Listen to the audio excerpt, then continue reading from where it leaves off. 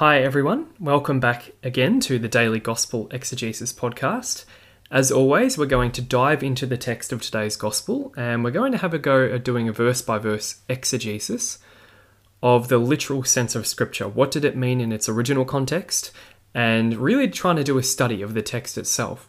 So the first thing to say for today's episode is that today there is actually no Mass. For Holy Saturday, there is no Mass that falls within the normal daytime hours. So there is no Mass during the day, but there is a vigil tonight. On Holy Saturday evening, there is the Easter Vigil. So this is the reading for the evening vigil Mass today. And the Gospel reading we're going to look at here is actually different for the daytime Mass tomorrow. So let's look at the reading for the evening vigil Mass tonight. So today's reading is Mark chapter 16, verses 1 to 7. When the Sabbath was over, Mary of Magdala, Mary the mother of James, and Salome bought spices with which to go and anoint him. And very early in the morning on the first day of the week, they went to the tomb just as the sun was rising. They had been saying to one another, "Who will roll away the stone for us from the entrance to the tomb?" But when they looked, they could see that the stone, which was very big, had already been rolled back. On entering the tomb, they saw a young man in a white robe seated on the right-hand side, and they were struck with amazement. But he said to them, "There is no need for alarm. You are looking for Jesus of Nazareth, who was crucified. He has risen, he is not here.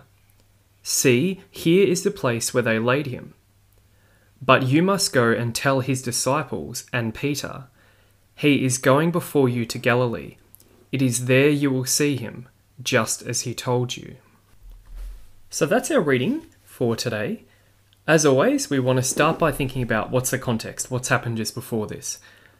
So Jesus has just died on Good Friday and he's been buried. So the Passion of Jesus has already happened.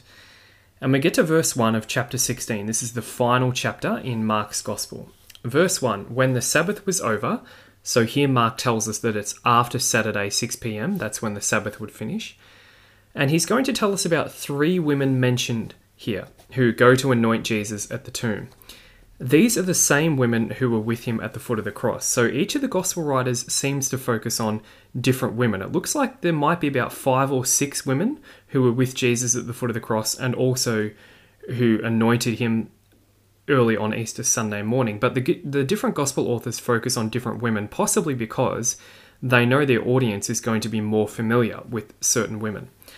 But in any case, the women we're going to see here, these are women who've probably known Jesus for quite a while. They would have been following him throughout most of his ministry.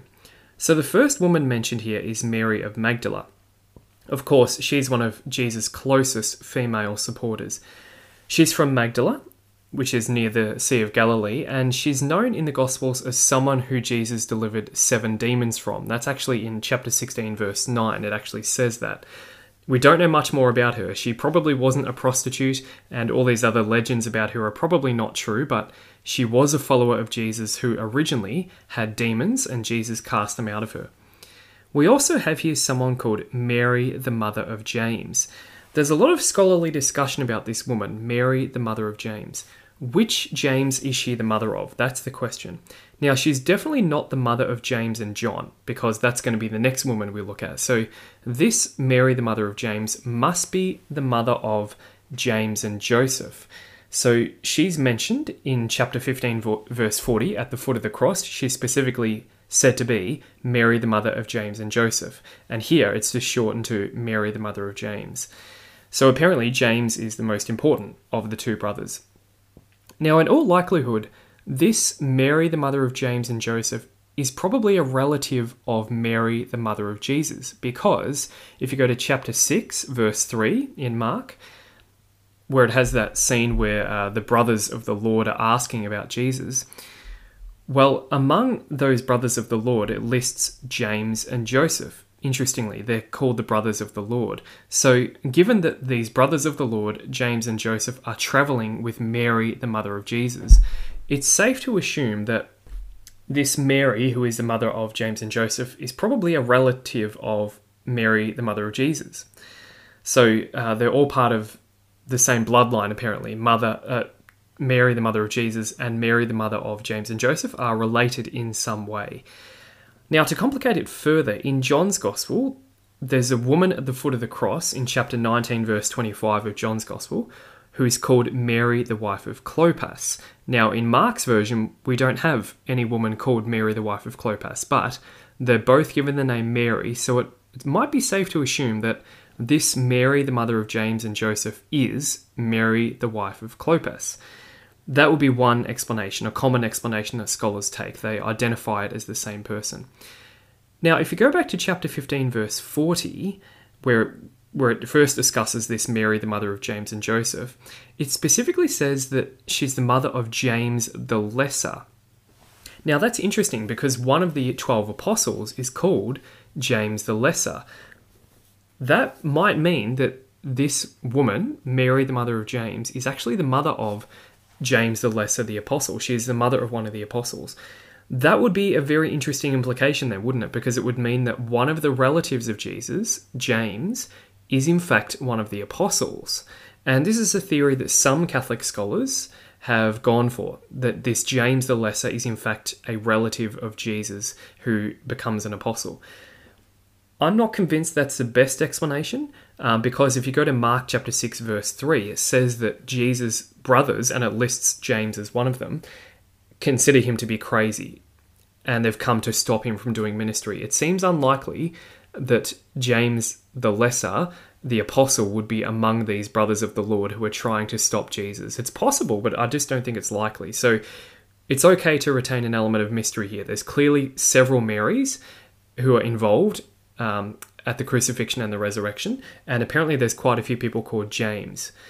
But I just throw that out there if you're interested at all in this discussion about who the brothers of the Lord are.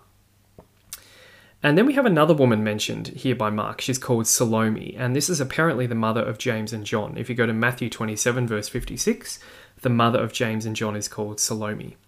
The other Gospels also tell us about some other women, including Joanna, but here we just have the two Marys plus Salome. So these women, they brought spices with which to go and anoint him.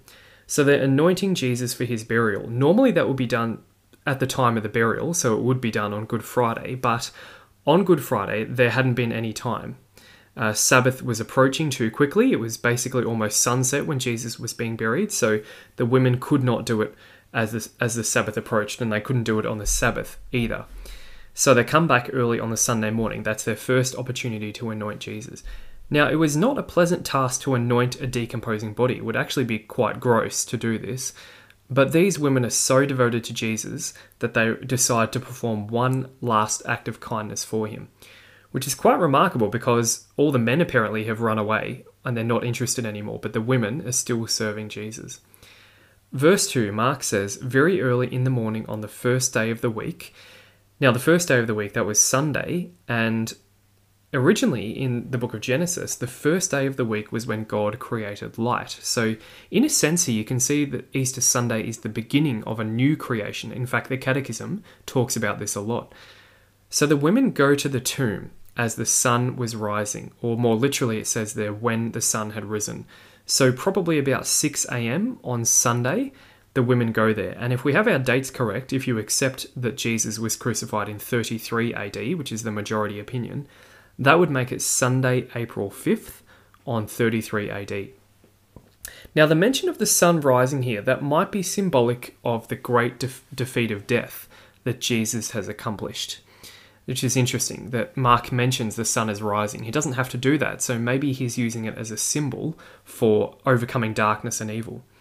Verse 3, they had been saying to one another, who will roll away the stone for us from the entrance to the tomb? So the women know that a big stone has been placed over Jesus' tomb after he was buried there. And they know that's going to be a dilemma because they want to go and anoint the body, but they have no idea how they're going to move the stone when they get there. They don't know how they can access the body. So they might be hoping that they get lucky and that someone else will be there that can help them move the stone. Verse 4, so they arrive, but when they looked, they could see that the stone, which was very big, had already been rolled back. So apparently someone has already rolled the stone away for them. Notice that Mark says the stone was very big. So you've often probably seen the pictures of this where there's this big round stone in front of the doorway, and it probably was something like that. These were huge stones that would take several powerful men to move out of the way. So we have here a shortened version in Mark. According to the Gospel of Matthew, which is a bit more detailed here, at this point, what actually happens is the women experience an earthquake and they see an angel descend from heaven, and that angel then rolls the stone away. And at that point, the guards pass out in fear. So all of this apparently happens. And then Mary Magdalene, at that point, runs back to tell Peter and John. So it might be safe to assume that Mary Magdalene is no longer with the women in this shortened version we have in Mark. Verse 5, on entering the tomb, they saw a young man in a white robe. Now, the other Gospels make it clear that this is an angel. In fact, there's two angels. But here, in typical Mark fashion, he only focuses on the one angel who speaks here. This is the focus. He's giving us the short, quick version. Now, angels are often depicted as young men in the Bible. If you look late in the Old Testament, 2 Maccabees chapter 3 and then Tobit chapter 5, some later books in the Old Testament, they both describe angels as young men. In fact, Acts chapter 1 does as well. So there is a biblical precedent for describing an angel as a young man. They often make themselves appear as young men. Often it can be easy for us to forget that the angels were involved in the resurrection. They certainly watched Jesus resurrect, and the angel was the one who rolled back the stone, and maybe they even assisted with Jesus' own resurrection. So the angels were involved a lot on Easter Sunday. Notice that it says the angel has a white robe. Some scholars give this an interesting spiritual interpretation, or maybe a theological interpretation, which is interesting. They think maybe the white robe here links to earlier in Mark chapter 14 as Jesus is being captured for his crucifixion. Remember, there's this young man who flees naked from Jesus' arrest. And so originally the young man is wearing apparently a white robe, but then he becomes naked. So some scholars see a theological significance here. So when the young man flees, he's kind of ashamed of Jesus. So the white robe maybe symbolizes the disciple's shame. He loses his white robe. But here we now have an angel who's wearing a white robe. So maybe the disciple's shame for fleeing has been reversed. And so the disciple's dignity has been restored by God. That's an interesting interpretation, isn't it? And so the angel is seated on the right-hand side. So here you can see the elements of eyewitness testimony coming through. Whoever told Mark this story, probably Peter actually, who might have heard it from the women, they're seeing an angel on the right-hand side. And the women were struck with amazement because they've seen an angel, and also because Jesus' body is no longer there. They're amazed. Verse 6, but he said to them, there is no need for alarm. Or you can translate this, do not be amazed. Now that's a common greeting from angels in the Bible, because often when angels show up, people are terrified. So he goes on, you are looking for Jesus of Nazareth who was crucified. So the angel tells them he knows why they're here. But then he goes on, he says, he has risen, he is not here. So this angel is actually the first person to proclaim he is risen. It comes from this angel. The verb here for he has risen suggests that God has done the raising. He's been risen by God. Remember what Jesus said on the cross, my God, why have you forsaken me? And that can be given different interpretations. But here you can see that that prayer has been answered. God did not forsake Jesus. In fact, God raised him from the dead. The angel says to the women, see, here is the place where they laid him. So to prove that Jesus is not there, the angel gestures to where Jesus' body was lain. He's inviting the women to see for themselves, as the men will do later on. Verse 7, now the angel is going to give the women some instructions. You must go and tell his disciples and Peter. So the angel sends the women back to Jerusalem with a message for the apostles. The apostles, as the church leaders, must hear the good news. In a sense, the women here become apostles to the apostles. If you think about it, they're bringing the good news to the apostles, which is pretty remarkable since in the Jewish law at the time, women were not considered to be trustworthy witnesses. And in fact, if you look at Luke's account of the resurrection, the men don't trust the women when they tell them that Jesus has risen from the dead. Notice that the angel says, go to his disciples and Peter. So Peter is listed separately. Most scholars would say this is because Peter himself did not consider himself to be a disciple at this point because he'd been abandoned by Jesus before his death. Remember, the primary source for Mark's gospel is Peter himself. So maybe Peter here said to Mark at this point, write me as separate, do not include me with the disciples. That's an interesting interpretation. Some other scholars think maybe Peter is being singled out here because he's the leader of the church already. So it's the disciples and Peter, with Peter being the leader of the church. In any case, the fact that Jesus wants Peter to hear the good news from the women indicates that, in a sense, Peter has already been forgiven. And that's going to be made formal in John chapter 21. The angel says to the women, "He is going before you to Galilee. It is there you will see him, just as he told you." So in chapter 14, verse 28, Jesus had told the apostles that they would see him again in Galilee. He predicted that. So the women now have to go back to the apostles and tell them it's going to happen. They're going to remind them of this prophecy. The angels want the disciples to get ready to return to Galilee because the majority of Jesus' appearances in the coming weeks would be there. In fact, the majority of the last few weeks when Jesus is on earth is in Galilee. So the angel wants the apostles to get ready to go there. Now, some skeptics have seen a contradiction here with what comes later in the Gospel of Mark and also the other Gospels, because the angel here says to them, go to Galilee, that's where you'll see him. But of course, Jesus appears in Jerusalem before he appears in Galilee. In fact, he appears on the very same day, on Easter Sunday, he appears in Jerusalem, not in Galilee. So some scholars have thought it strange that the women are told to tell the apostles, you will see him in Galilee, if in fact they're actually going to see him in a matter of hours in Jerusalem. I think the key thing here is that the angels are telling, or the message the angels want the disciples to hear is that they need to get ready to return to Galilee. Not that they need to go straight away, but they need to be prepared to return to Galilee, which they probably weren't planning to do anytime soon. At least some of them were not planning to go to Galilee. If you put the four Gospels together, what actually happens in the next week or so is the disciples stay one more week in Jerusalem after Easter Sunday, and they see him a few times in that week in Jerusalem. And then they go back to Galilee, where Jesus does the last parts of his ministry with the apostles. So we finish at verse 7. Now, verse 8 is not read in today's reading because there's a bit of a change of tone here.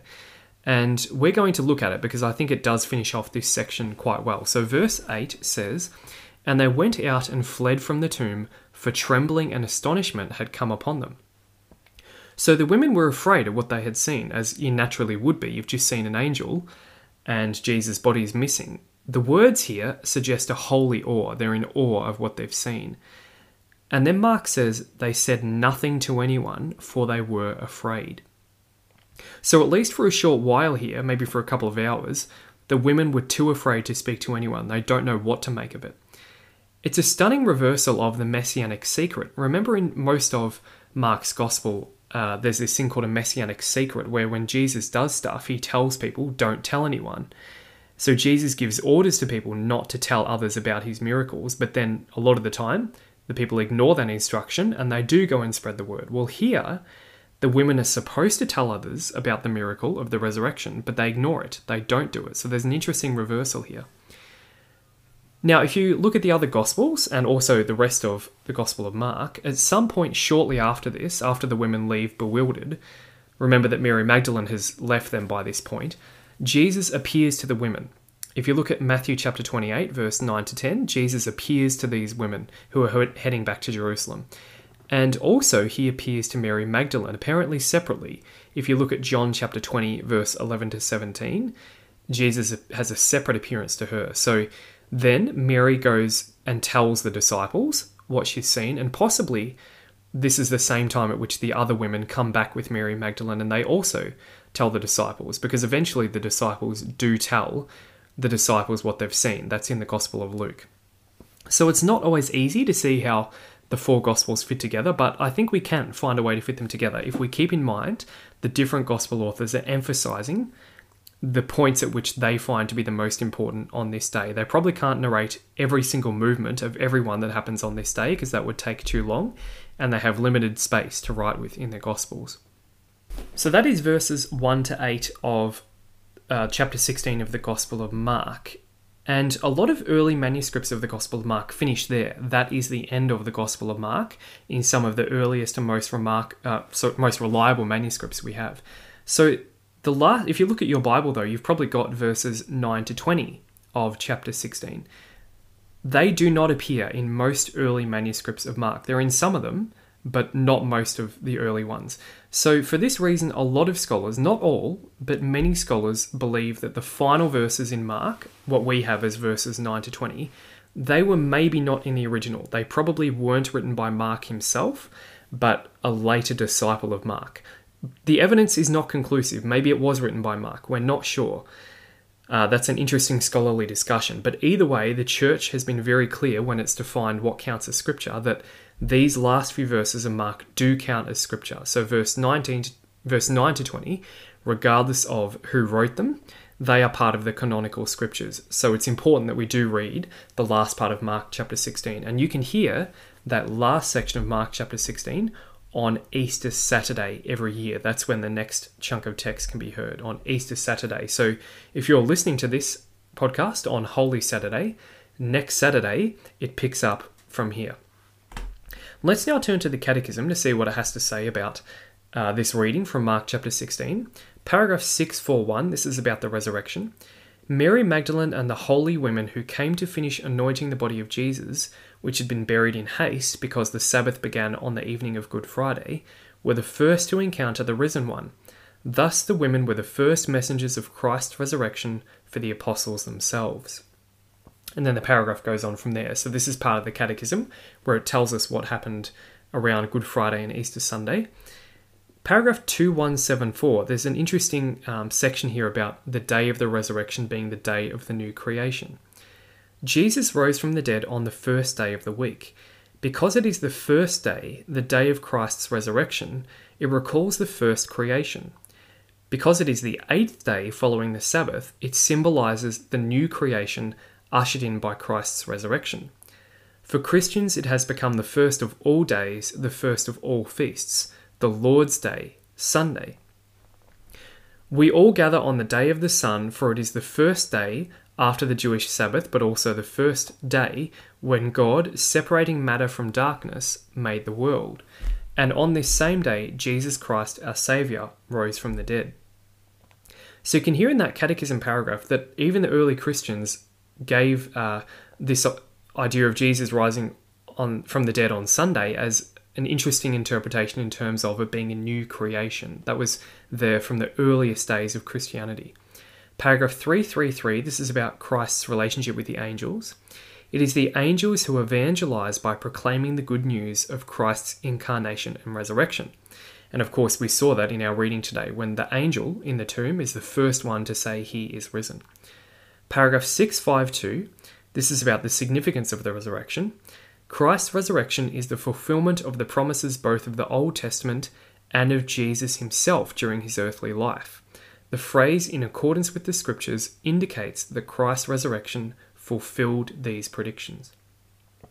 So we'll leave it there for today. I hope you've learned something new. Please continue to tell other people about the ministry. If you're enjoying what you're hearing, and if you're benefiting from it, you believe the ministry is worth supporting, please consider becoming a Patreon supporter. There's a link for that in the show notes. You get access to all sorts of bonus episodes where we do a verse-by-verse exegesis of missing parts of the Gospels, which are never read at Mass. And also there's some paragraph-by-paragraph commentary on the Catechism of the Catholic Church. So if you're interested in either of those, you can get access to those through the Patreon page. Thanks, and hopefully you'll tune in again tomorrow.